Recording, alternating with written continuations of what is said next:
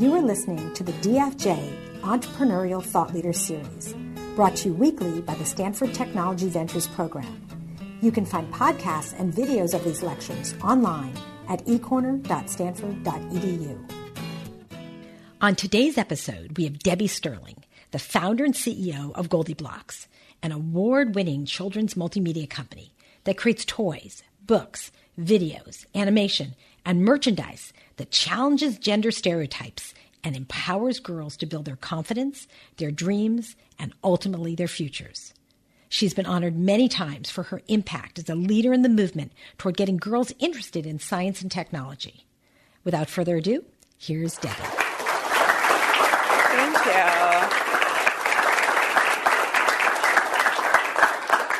Thanks, everybody. I'm Debbie. It's so great to be here. And I'm going to start my talk with a little logo we all know well. My story begins when I was in your shoes. I was a Stanford student. And for me, getting into Stanford was probably one of the biggest things that had ever happened to me. I grew up in a really small town in Rhode Island. I went to a pretty average public school. And when I found out I got into Stanford, they announced it on the loudspeaker, and everyone in the cafeteria got up and cheered. Like it was that big of a deal. And so as I was preparing to go off to college, I remember one day my math teacher pulled me aside and asked me what I planned on majoring in. And at the time, I was a high school senior. I had no idea. And she said, well, I think that you should consider engineering. And I remember that moment. She said that I've told this story a million times, but it's so funny because in my head, I pictured an old man driving a train. I had no idea what engineering was, but whatever picture I had in my head was the least appealing, interesting thing to me at all. And, I kind of thought she was crazy, but sure enough, I got to Stanford, and my freshman year, I had no idea what I wanted to study. And so I thought, why not try engineering? So I signed up for ME 101. I walked into the room and almost just turned right out and walked out the other way because I looked around and I saw barely any girls. And I thought, I'm not sure if this is really for me. But luckily, I stayed in the class, and I'm really glad that I did, because it was the first time that I learned what engineering was. And we weren't fixing train engines in that class. It was an amazing class because it was really an introduction to just the way the world works. We learned the simple machines. We learned how to build stuff, how to invent, how to be problem solvers. It was incredibly creative and inspiring to me to think that I could be an inventor and solve big problems in the world. That was something I was really passionate about, and so I decided I'm going to study engineering. From that moment on was the first time in my life I ever got a C. It was the first time in my life I ever struggled and hoped that I would just pass class. It was the first time in my life that I really actually challenged myself. And oftentimes in those classes, I was the only girl in group projects with all guys. And it often felt like they'd look at me and think, we got stuck with the girl. And I started to feel that way about myself too. I often felt I wasn't good enough. I wasn't smart enough. I almost dropped out of the major a million times. I wasn't set up for success from my public school, not even knowing what engineering was and looking around and seeing guys in my classes who had already learned how to program calculators and already knew how to build a million things. But luckily, I stuck with it. I stayed in it. I studied hard, put in the midnight oil, and I ended up graduating. And that day that I graduated in 2005 was actually the year that Steve Jobs gave the commencement speech. So I was there. And it was the proudest day of my life because I had done something hard. I had really tried something hard and I had ended up achieving it. And so that feeling that you get when you actually really apply yourself and you climb that mountain and you get to the top, you feel invincible. And that was how I felt, and that was kind of the gift that engineering gave to me, was proving that I could. That was an unbelievable feeling. And so years later, I had been searching ever since that day I graduated to find my passion. What that thing that Steve Jobs said, go out and find your passion. I wanted to find that for myself, but I didn't know what it was. And so I spent about 7 years at different jobs. And finally, I found it. And it happened one day. I had got together with a group of friends, and we had started this tradition called Idea Brunch, where we'd get together and each person would get up in front of the group and share their latest harebrained idea for an app or a company or whatever, just like one of those things that you kind of muse about when you're driving in the car, of course, over breakfast. And in that session one day, my friend Christy, who studied engineering with me here at Stanford, got up. She started complaining about how few women there were in our engineering classes.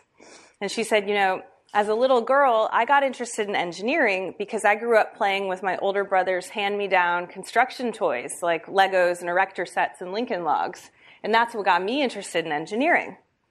And I kind of, in that moment, thought back to my childhood growing up with me and my little sister. We never played with any toys like that at all because those were boys' toys.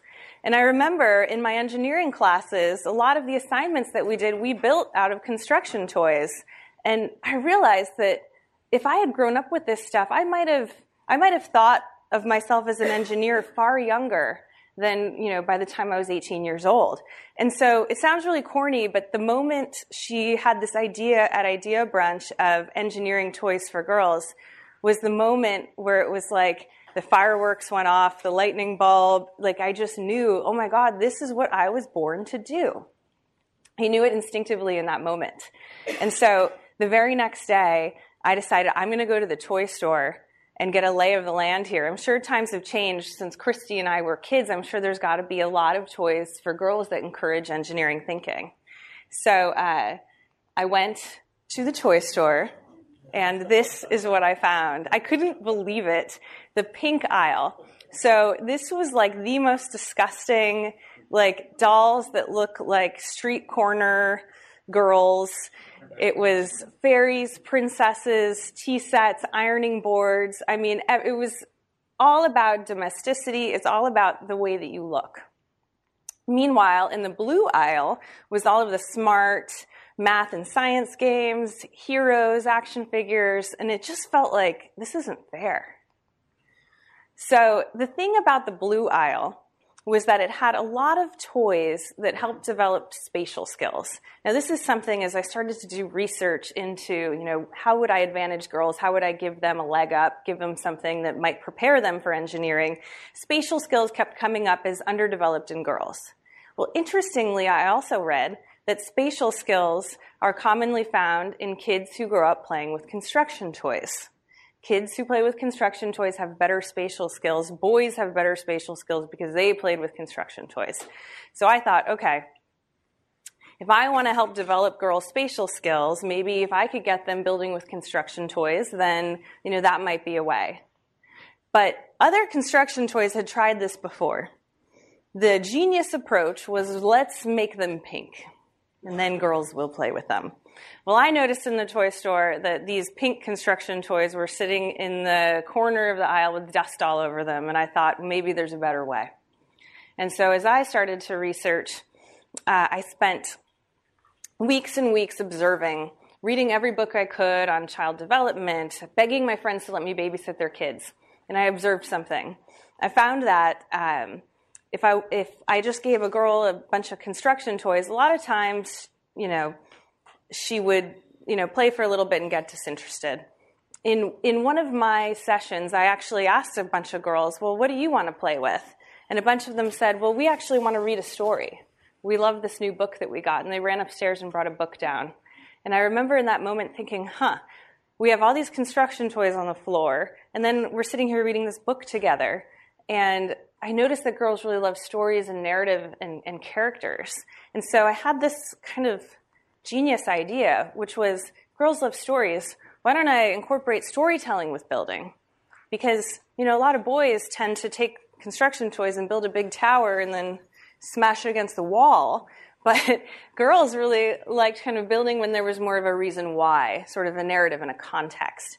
So that's my big idea, was combining storytelling with building. So So this is kind of funny. My grandmother was actually a pioneer. She's one of the first female animators and created Mr. Magoo. And so I've always had this love of cartooning and art. And so my very first prototype of GoldieBlox wasn't a construction toy at all. I actually drew a sketch of a little girl who was not a princess, but not a nerd. She was going to be a builder. And in these sketches, I had Goldie building these elaborate, cool machines. And so I started prototyping kind of what would Goldie build, what would be some of the machines that she would make. And in this first prototype, I created a belt drive where Goldie built a machine to help her dog chase his tail. So this is all stuff, like I'm going to the hardware store, I'm like rummaging through my drawers with thread spools and clay, and it was these ramshackle prototypes, but it was enough to kind of get my idea out of, a girl character in an associated building set where kids could kind of build along with Goldie.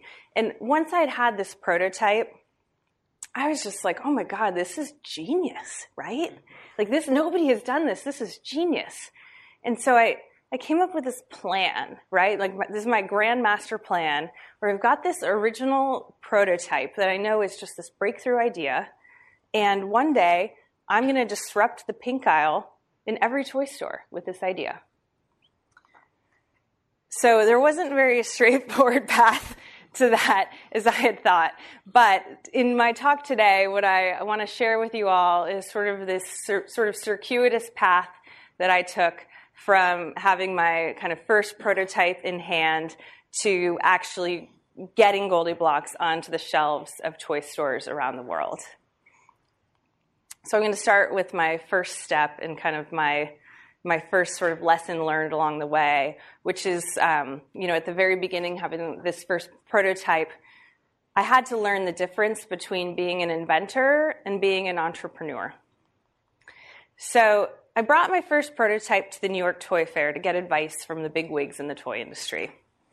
And very early on, and in my mind, I'm like, this is the best idea ever. Everybody's going to love this. This is what I heard. It was mainly old white men in suits who run the toy industry who said, you can't fight nature. They said, girls want to play in the pink aisle. Girls don't want to build. This idea is never going to go mainstream. So at this point, I had quit my job and I was going off of my life savings. So this was not very good news to hear. I was pretty dejected, as you can imagine. And right after the toy fair, I had actually signed up to go to this social entrepreneurship conference. And to be honest, I wasn't in the mood to go at all. I kind of just wanted to go home and crawl up in a ball and hide. But, I'd already signed up and I paid. So I go to the conference, and it was this conference for social entrepreneurs. There were about 100 people there. And the deal was everybody who was there had to get up and share their idea in front of the room. Well, I wasn't feeling so great about my idea at that moment because all of those old toy men had told me it was a stupid idea. But I got up anyway to share the idea. And unlike the reception at the toy fair, all of the young people at the social entrepreneurship conference, they were inspired. They all got up to their feet and cheered. They formed a line around the building, all wanting to be a part of it. And there was something that I learned that was really helpful at that conference, and it was this concept of being an inventor or being an entrepreneur. I learned that being an inventor means that you sort of hole up alone, kind of working on your idea, trying to come up with something. And that's what I've been doing. For the last few months, I'd been kind of alone in my apartment making those sketches and prototypes. And even though it was my passion, it was what I knew I wanted to do with my life, I was lonely. I wasn't having a lot of fun. And I was too afraid to talk to people about my idea because I was afraid that some big toy company might steal it. And so I was lonely. The moment I went to this social entrepreneurship conference and I built up the courage to get up and share my idea without making somebody sign an NDA, which, by the way, I'd even made my mom sign one. I was so paranoid. The moment I actually, I'm not even kidding. I have a copy of it. The moment I actually finally kind of put myself out there, like everything changed. All of a sudden, I wasn't feeling lonely anymore. I had people coming to my apartment every day, evenings, weekends. We were working on the prototypes together. They were helping me. They were giving me advice. They were giving me ideas, just volunteering because they were passionate about it. They helped me kind of take that first sort of ugly prototype And they helped me rapidly prototype it again and again and again. They helped me test it with kids. We tested it with over 100 kids. And each time we observed kids playing with it, we found ways to make it better and better.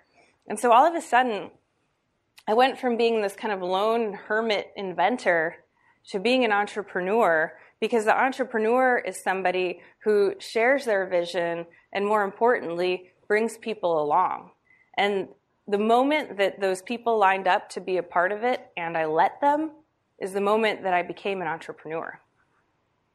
And so with their help, I went from this, lonely hermit prototype in my living room to a final toy that girls loved. Like, girls in tutus and tiaras were building belt drives and loving it. And so I knew I had it. But the problem was, I knew that all of those old people in the toy industry were never going to believe me. They all thought that this was never going to sell. And so I put it up on Kickstarter. And before I knew it, I had sold about $1 million of GoldieBlox in pre-orders before manufacturing a single unit. And so the amazing thing was that this mission that I believed in, by being able to sort of share my vision in a video format, was kind of the same way that I shared my vision at that conference, where I just kind of talked to people about, hey, here's what I'm doing and here's why. And, I was authentic. And I invited people to help by taking this Kickstarter, backing it, and making it a reality. And the concept went viral. All of a sudden, TechCrunch wrote it up, The Atlantic, Huffington Post. It was all over the news of, can an engineering toy get girls interested? Can an engineering toy solve the gender gap? And my team of 3 full-time employees, this is our packing party where we started shipping out Kickstarter orders. And these are some of our very first backers. And so, it very quickly in my very first year went from being an inventor to an entrepreneur. And was very proud to go back to that toy fair with my own booth 1 year later. And sure enough, who came over to the booth but Toys R Us? And they said, hey, you're making us look bad. We'd like to carry your product. And so before I knew it, 6 months later, GoldieBlox was on the shelves of Toys R Us nationwide. Which, thank you.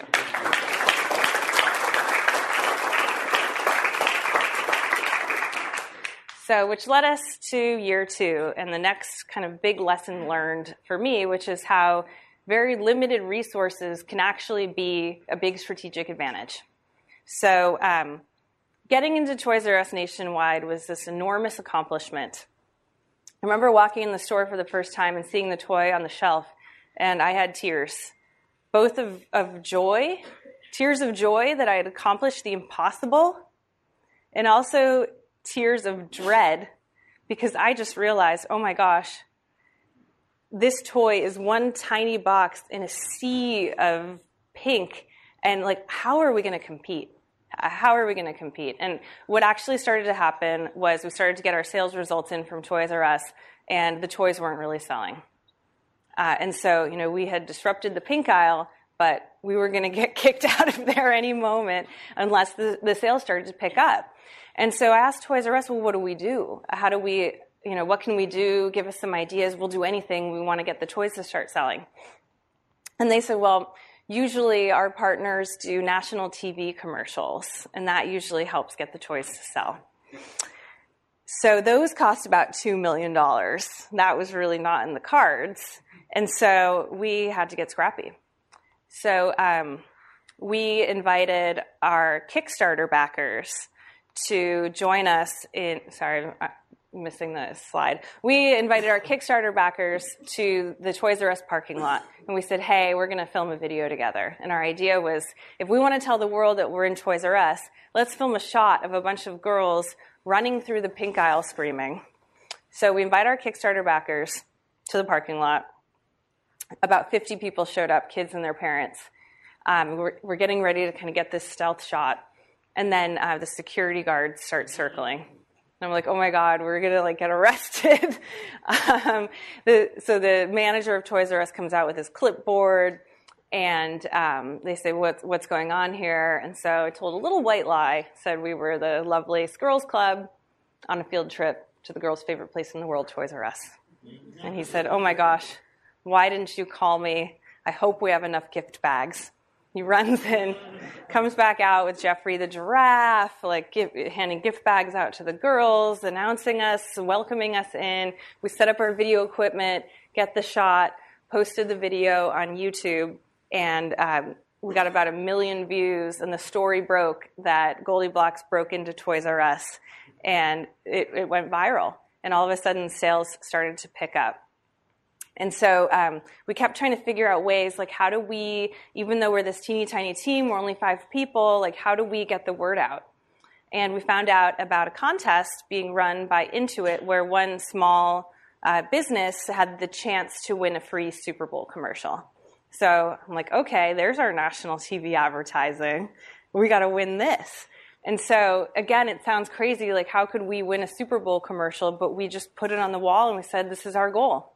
And our team of 5 people every single day tried to get creative of how are we going to win this. And so we emailed our Kickstarter backers. We emailed our fans, just begged every day, vote for us, vote for us, vote for us. And sure enough, out of 30,000 small businesses who applied, GoldieBlox was the grand prize winner.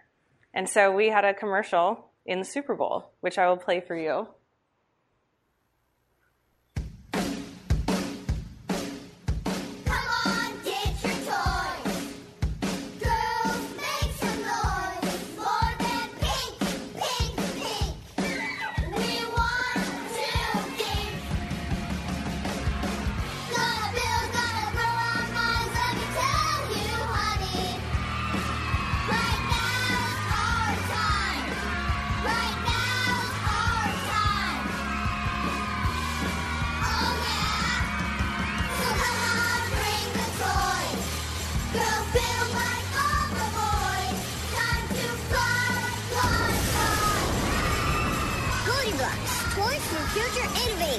Congratulations, GoldieBlox. Intuit QuickBooks is proud to have put your small business on the big game.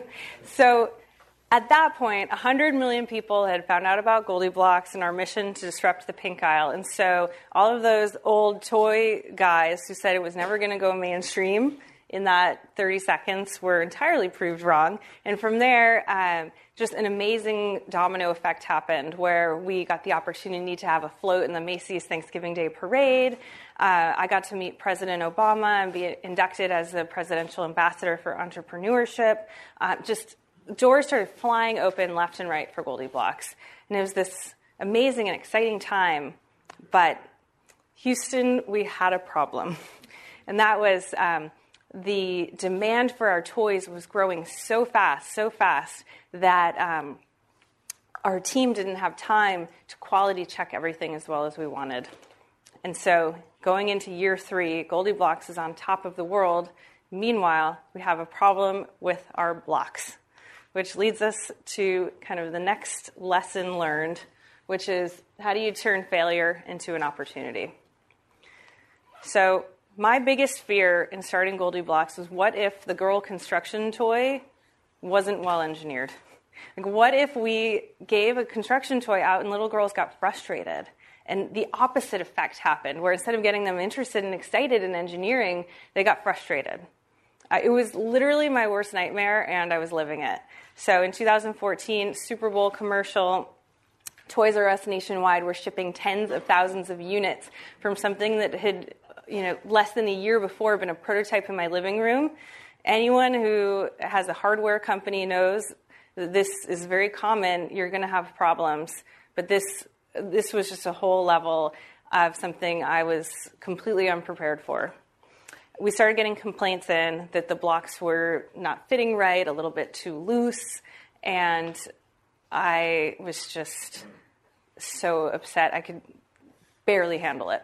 So we thought, okay, what would we do? What would an engineer do when you have this big, hairy problem? Let's break it down into simple and manageable steps, right? So what do we need to do? So first we need to fix the block hole. Okay, can we do that? Great, we know how to fix it. Now we've been able to manufacture better blocks. The problem is solved.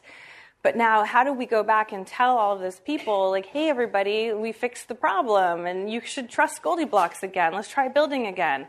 And so, I made a pretty major executive decision, and we were a small startup at the time without a lot of resources, but I thought there's no better way to deploy our resources than going back to all of those customers, telling them that we fixed our blocks and giving them new ones. And so we did a huge campaign where we reached out to everybody to tell them about our new blocks. Filmed a video myself, kind of being vulnerable and talking about the mistake that we'd made, but what we were doing to fix it. And we also actually wrote a letter from Goldie to each kid, which we had personalized with their name, talking about how engineers don't always get it right the first time. But that doesn't mean that you give up. It means that you keep going, you keep iterating, and you make it better. And we actually drew a picture of the engineering solution that got the block to fit better. And we sent it out to every kid. We actually went and replaced 1 million blocks, which was an enormous investment and worth every single penny. So we turned that failure into an opportunity, and every person that we touched fell in love with our brand even more. So then I get to my next lesson on my circuitous path, which is designed for the customer, not the retailer. So GoldieBlox is flying high, and every retailer wants to carry it. I mean, the brand is so hot. And sure enough, Walmart calls, and Walmart is begging for GoldieBlox. I mean, imagine being in the situation where Walmart is begging for your product. And so in order to sell at Walmart, we were told by, a lot of the toy industry veterans that you have to have products at $9.99. You have to have low price point products. That's what sells at Walmart. And so our whole focus for the year was, okay, we're going to go big. GoldieBlox is going to hit the mainstream. And everybody drop everything. Let's figure out how to make toys that are $10. And so, and make a lot of them, because we have to have a lot of products to fill up a lot of room. So we had a really small team still, about 15 people. And we are just bending over backwards under insane timelines. And all we're thinking about is hitting that $9.99 price point and hitting the shelf date on time. What ended up happening was we worked as hard and as fast as we could. We went from 6 products to 18 products in less than a year, getting out as many products as we could at the cheapest prices that we could. And as a result, those cheap products very quickly went on clearance. We had kind of forgotten the most important thing, which is if GoldieBlox is going to be successful, we have to design for the girls. Like every product, it doesn't matter how much it costs. If it's not a product that excites and gets every girl interested in wanting to build more and more, we failed. And so by the end of the year, we had gone from sort of being on the top of the world to sort of hitting this real reality, major reality check, which leads me to my final lesson, which is never, ever give up. So kind of every startup is a roller coaster, At one moment, you're at the top of the world, and I feel like we, at this moment, had sort of gone right back down to the bottom again. And so we had to sort of have a soul-searching moment of, like, where do we go from here? Like, what do we do now?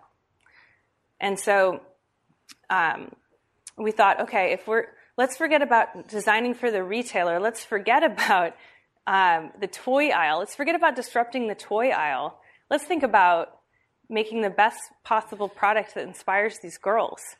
Let's think about, like, what have we done so far that girls really love? And let's lean into that. And so as we started to look at that and think about it more and more, we'd realized that, in fact, what girls were really loving about GoldieBlox, they were loving building, and we were introducing it to them in a new way, which was good. But what we noticed they loved the most was they loved the idea of this character, Goldie. They were dressing up as her for Halloween. They were they were admiring her. And every time we had kind of introduced Goldie and her friends to them, like these characters and these stories, like that was what was really engaging them. And that was what was really unique about us. Like Tinker Toy doesn't do that, and Connects doesn't do that. And the construction toys didn't do that. That was something really special about us, was really the stories. And so we started leaning into that more and more, and really kind of thinking more and more, spending our time not focusing on what can we make for $9.99, but focusing on how would we create this role model Goldie to really become a role model to girls, to really become kind of an inspiring maker. It's like, who is she? Who are her parents? Who are her friends? What town does she live in? What kinds of things does she build? We started writing much richer and deeper stories, and really sort of figuring out, like, who is this girl? And can we really develop enough story about this character that she will be somebody that every girl falls in love with and wants to be? And so we started leaning into that more and more. And just yesterday, we actually announced chapter books with our partner Random House. And so now we'll start to get out these really rich stories about this girl who, believe it or not, is literally the first girl engineer protagonist in children's entertainment. Like, it took until 2012 for somebody to create a girl engineer in children's entertainment. And so now we have chapter books coming out about Goldie. We started figuring out, like, how do we get these stories out more? We started just experimenting on YouTube and making short videos just as quickly as we could with stories about Goldie. We took our little toy character and we created a web video series called Toy Hackers, where in each episode, our little toys would have to solve engineering problems. And so they would get a prompt, and just using common household objects in each episode, these little toy figurines would build solutions to problems. And every week we put up a new episode where we just made them in our office. And the videos started to climb, where we would get views and more views and more views, and our subscribers of kids watching the content started to go up. We started to think, well, how else can we get Goldie, this character, out in front of kids in a way that, we can control it, we can own it, and we can do it scrappy. And we took all of our toy parts and we put them into curriculum kits where we could get it into the classroom and have kind of STEM educational curriculum for kindergarten through third grade. And, it sounded really daunting. Like, how would we now create, like, go into the entire education market? Well, all we did was call up our friend who was an elementary school teacher and ask her if she would help. And she literally did it in exchange for free toys. And she called up her other friends, and before we knew it, we had all of these teachers passionately wanting to create GoldieBlox curriculum for students, and coming by the office every day and putting stuff together, going out into classrooms, testing it with kids, and showing how we could have this character, Goldie, kind of walk kids through STEM curriculum in a way that wasn't intimidating for the kids or the teachers. And so we started launching these classroom kits. We started putting out apps. And we started developing a Bible for an animated series. And so really kind of thinking about if Disney Princess over the last 10 years has built an entire lifestyle around being a princess with cartoons and films and apps and books and room decor and costumes where every little girl gets to live out a princess fantasy, we started to kind of shift our strategy and think, well, how could GoldieBlox enable that maker culture, that maker lifestyle? How do we enable every little girl to be a maker? And how does GoldieBlox, the character, and her friends inspire girls to want to build and invent, not just do their hair and put on makeup? And so it's been a very circuitous path. Just to recap kind of the lessons learned over the years. So Number one, the concept of being an entrepreneur, I think, has been so important. Again, the notion of just hustling, bringing people on board. And I think one thing to point out about that that's important is when you have something like GoldieBlox that has a social mission that's bigger than you, where if you succeed, it's going to benefit other people, it's going to help change the world, it kind of gives you the mojo to go out and make kind of audacious asks and go ask people to get involved and be a part of it. Because it's not in some weird, gross, self-promoty kind of way. It's in a way where, you know that you're doing something bigger than yourself. And I think that's what really enabled me to sort of act like that entrepreneur when normally I often wasn't the kind of person who enjoyed networking or that kind of stuff. There was something about the social mission of it that enabled me to really start acting like an entrepreneur. The limited resources being a strategic advantage. So anyone who goes into entrepreneurship will face this. It's the whole point. If you're starting something out, you're going to have very, very limited resources. And to even think that GoldieBlox could one day become as big as Disney Princess, it's incredibly audacious. It sounds crazy. Yet, to think that Debbie Sterling could graduate from Stanford with an engineering degree also seemed pretty preposterous. And yet, if you kind of put that goal out there and you work really hard and you learn that you can achieve things, you start to realize like, hey, you can get there if you break these things down into simple and manageable steps. And sometimes having those fewer resources means you're an underdog. And people root for that. They want to be a part of it. And sometimes when you don't have that many resources, it forces you to think outside the box. Like, would a big toy company ever break into Toys R Us and almost get arrested? No. But that's what makes us so awesome. The next lesson, which is turning failure into an opportunity, I think it's so important. I see it every day. I see girls being afraid to fail. I see girls, little girls, being so obsessed with perfection that they almost don't want to try something if they think they're going to be bad at it. That's something that I want to overcome with GoldieBlox. So I want to let them know that engineering is all about failing, and failing is great because when you fail and you learn something from it and then you succeed later, there's nothing greater than that. And if you're not comfortable with failure, you're never going to be able to succeed as an entrepreneur.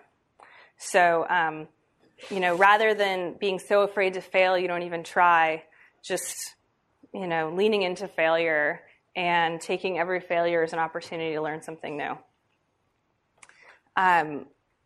Design for the customer. This may be the biggest lesson I've learned overall. I can't stress enough, as you go into entrepreneurship, you start building your business, you'll have investors, you'll have people kind of all pushing for different things. And at the end of the day, if you're not delivering something, if you're not focused 100% on your customer, and in our case, honoring the little girl, then you've missed the mark. And so just always remembering that, who your customer is, and just staying true to that and defending it. And then the last one is never, ever giving up. Entrepreneurship is so hard. For me, I think if I wasn't just so obsessed with achieving this mission, of delivering this to girls, of giving every girl around the world kind of that nudge that my engineering teacher gave me, like that to me, it's just what gets me up every morning. And so I've had so many failures along the way with GoldieBlox, so many moments where, quietly I've wanted to give up, so many things that didn't work out the way I'd planned, and having to go back into the office every morning with a big smile, having to go and put myself out there and pitch or be on the news when I know in the back of my head things actually aren't really working out. That's what every entrepreneur goes through. And the ones who are successful are the ones who refuse to give up. So just closing my talk, so we're going to go into Q&A here, but it has been a wild ride toward disrupting the pink aisle.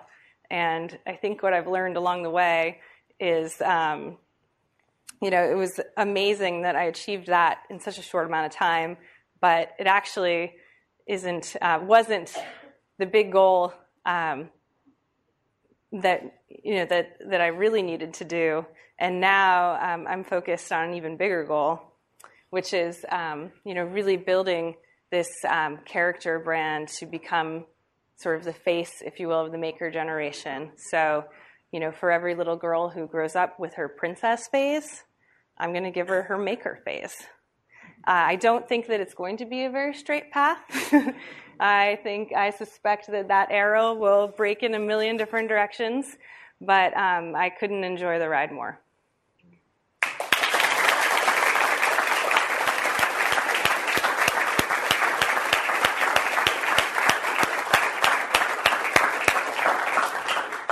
So I think we have about 15-ish minutes for Q&A. Go ahead. So I'm a guy, I'm an engineer, I have a 6-year-old daughter, and so, I'm doing my best to try and encourage her in this way, including these GoldieBlox. But I'm wondering what thinking you've given to those who maybe don't come from my background.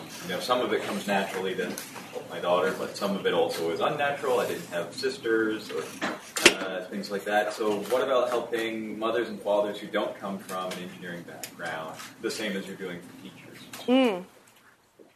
Yeah, so, I think one of the reasons why GoldieBlox was kind of this breakout was because I think we realized early on that, most people aren't advanced engineers, and there are very few women who are engineers. And so if this product line was only focused around people who really deeply understand engineering, we were going to have a pretty niche market. And so really early on, and we continue to do this more and more, was how do we introduce these engineering concepts in such a way that it is accessible to anybody? So you don't need to have an engineering degree. How do you make it fun? How do you make it so that kids are building and playing stuff and they don't even know that they're learning something? And so that was really our goal. And I would say that along the way, as we've been developing more and more products and kind of seeing how people have reacted with them, if anything, I've learned that really the more fun you make it and the less you try and kind of make it feel like you're in school, the better. And I think what we have found that helps is kind of from the product experience. It needs to be so fun kids don't even realize they're learning. But offering parents tools, parents who are interested in getting their kids interested in this stuff, we've been actually offering a lot in our social media. So sharing articles or tips on how to get your kids interested, like pointing out, hey, you can teach your kid this, you can teach your kid that. So we've really sort of separated it out. So the play experience, the toys have to be fun. It's a toy. But we have found ways of sort of engaging with parents sort of separately on those platforms. So it seems that you didn't have investment in the first 2 years. So what is the reason for that, and what is the biggest difference after you got the investment? Sure. The question was, it seemed like we didn't, what was the difference between both pre-investment and post-investment? So at the beginning, I was really building the company off of my life savings. So I had quit my job and I had saved up a certain amount of money in my bank account and was like, okay, this money's going to last me a year to really go for this, because I'd been kind of working on nights and weekends and in my spare time. And I'd just gotten to the point where I'm like, I'm never going to get somewhere if I just only do it in my spare time. I got to go all in or it's never going to happen. And so it was scary to do that because I'm like, well, what if I fail? But then I thought, okay, well, what's the worst case scenario here is that I spend a year of my life savings, I run out of money, it didn't work out, and then so I'll just go get a job, and I'll never regret kind of giving it a real go of something that I was passionate about. Even if it doesn't work out, I would never regret that. And so at the beginning, kind of going off of my life savings, one of the benefits of that was that with such few resources, I didn't have the money to spend on expensive prototypes. And as a result, I had to make quick and dirty prototypes, and they weren't as precious to me. And so I'd be willing to just toss the idea, because I hadn't spent $5,000 on it, convincing myself that it was a great idea, even though observing kids hating it, And so there was a huge advantage to just going off my life savings. Another thing was that because I didn't have a huge investment, I decided to do crowdfunding. If I had raised a bunch of money at the beginning, I probably wouldn't have done crowdfunding. I probably would have gone the traditional route of selling into brick and mortar stores. But by doing crowdfunding, it was actually a very great marketing tool because it put the idea out and it ended up going viral. And so, these were just great things that happened out of, me kind of going off, at the beginning, the life savings. We raised our first major round of capital right after the Kickstarter had kind of gone through the roof. And there was a huge change after that. I think the biggest thing is once you start raising real money, it enables you to start actually hiring employees is probably one of the biggest changes. And so very quickly, it went from sort of feeling like volunteers, you're in an apartment, you're like, to you're a company, you're set up, like you have weekly meetings, like you have annual reviews, like it formalizes things pretty quickly. The other thing is once you take in money, then you have investors who have certain expectations. And a lot of times the investors want to see you make as much money as quickly as possible. And many times that's actually maybe not the best thing that you should be doing. And so one last thing, I'm kind of rambling here, but I think that I've learned that took me a real long time to learn that I know now is it's really good to, it's important to find great investors, but it's also important to find really great strategic advisors as well who are really deeply knowledgeable about your space. And it's really important that when you have to formalize things, whether it's quarterly board meetings or whatever, to make sure that the investors who have money in the company, but also the advisors who know the right things you should be doing are all in the same room. So that if the investor is saying, no, sell, more money, and you're on the phone like, okay, then on the phone with the other advisor, don't do that. Like, you should be focusing on this. Like, okay. Bring them together, because as soon as you start taking money in, there's just a lot of pressures and outside expectations that you need to answer to, and it's good to kind of get the right people in the room, sort of discussing it as a group rather than like separately.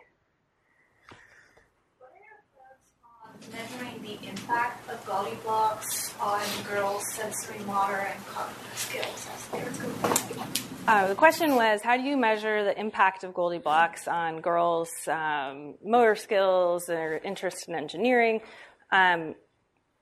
So early on, I had to decide whether I was going to set up GoldieBlox as a for-profit or a not-for-profit. And it was a kind of tricky thing. So I'm like, well, GoldieBlox could be a nonprofit because it's doing this great social mission. But at the same time, like, it's a consumer product and it could be a for-profit company. And I wasn't sure which way to go. And actually, part of the reason why I chose the for-profit route was I felt like it would be a faster way to achieve our goals. The nonprofit route requires you to do a lot of measurement on things that I sort of felt like might be difficult to measure and might take a really long time to measure. And so, and I'd worked in the nonprofit world before and I'd seen those challenges. And so right now, the way I measure my GoldieBlox success is a few things. So one, it's a lot of it's anecdotal. So every day we get photos and letters and videos of kids and their parents writing in, telling us how GoldieBlox has changed their lives. girls kind of calling themselves engineers. Parents, I can't believe that she even knows what that is. Those are kinds of anecdotal ways where we're like, wow, we're making a difference. The other way to just tell we're making a difference is how many kids are buying our toys and coming back and buying more. Because if they're buying them and playing with them, then we know that they're building and they're learning something. And then the other way is there have been universities and sort of third parties who have been interested in the effects that you're talking about. And so we have given them the green light to go and conduct research studies, which is really great because then we're not like conducting our own research study where then we can go publish some article about like the change that we made where we like stacked the deck and made it seem better than it was. Like I actually am more interested in these unbiased third-party studies. One recently came out that was done by Penn State over a period of 3 years, and it's fascinating to see what they've learned, and it's going to be published publicly soon. How are you going to put the product in poor countries? Oh, that's a great question. How are we going to sell the product in poor countries? So, growing internationally is a beast unto itself. I have learned the hard way that focusing on getting things right sort of first in the U.S. and like under things that you can control, even when there's a lot of countries all around the world that are asking for it, it's better to kind of get things really optimized first in kind of the U.S., but then keeping in mind your long-term goal of wanting to make it available to little kids all around the world. Our plan for that is actually by creating an animated series for GoldieBlox and her friends and distributing that globally and finding a partner that gets that out all around the world will enable us for more kids to find out about GoldieBlox all around the world. And once we've done that, then that enables us to find partners who are going to create GoldieBlox products that are available to those kids around the world. And once we've done that, we'll be able to find partners like great foundations or nonprofits that want to help pay to make it available to kids who can't afford it.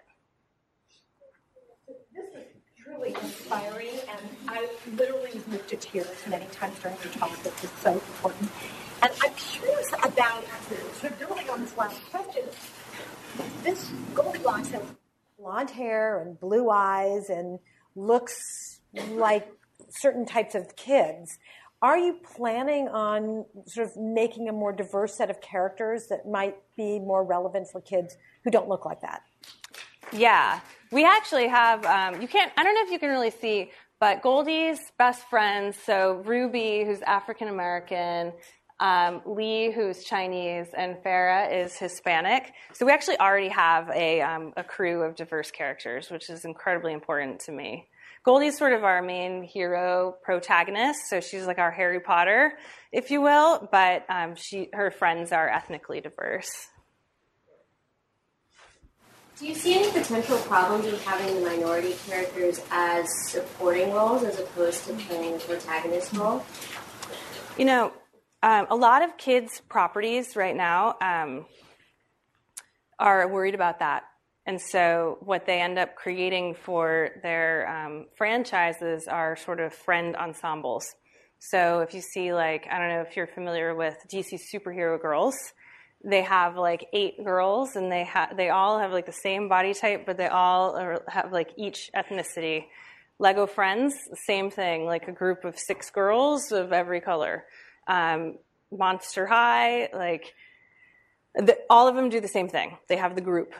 And I thought about that.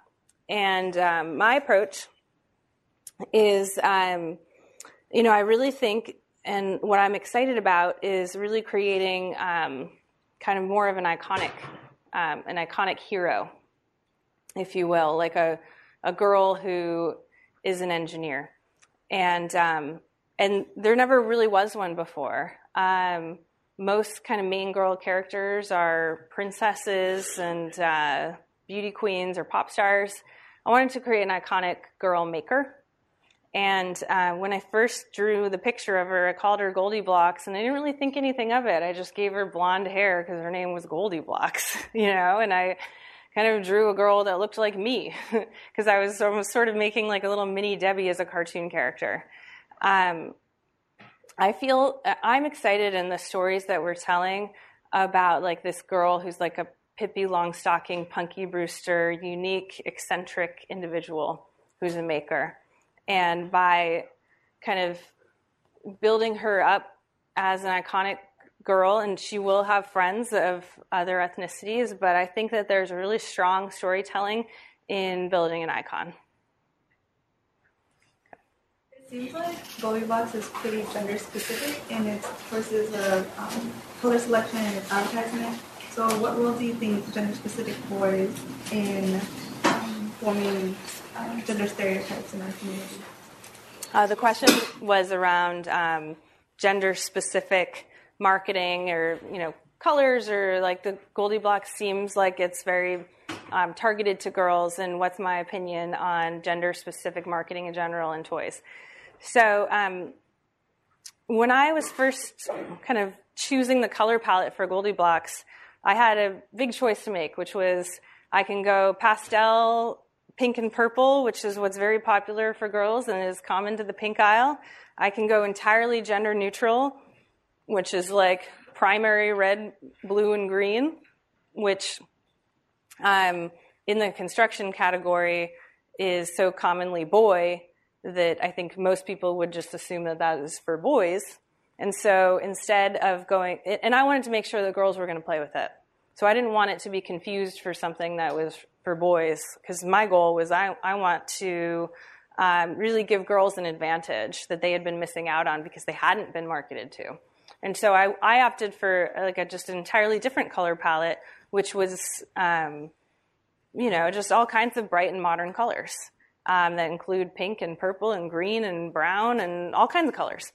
And so that was the color palette that we went with. I think some people complain because they want it to be girlier, and some people complain because they want it to be more gender neutral. But I think, my goal is that, as long as most girls are excited about it and want to play with it, I think that's great. I'm somebody who personally really likes the color pink myself, so I don't have anything against it. And one thing that's kind of funny that I've learned is that boys, despite the fact that GoldieBlox has pink in it, couldn't care less and love playing with it anyway. And they think that this Goldie character is pretty cool. So my view on the future of gender marketing toward kids is that I think that those lines are really blurring, and that kids are kind of no longer, like it's really blurring, so which is exciting. Well, this was truly exciting. Thank you so much for this incredibly inspiring talk. Thank you. You have been listening to the Draper Fisher Jurvetson Entrepreneurial Thought Leader Series, brought to you weekly by the Stanford Technology Ventures Program. You can find additional podcasts and videos of these lectures online at ecorner.stanford.edu.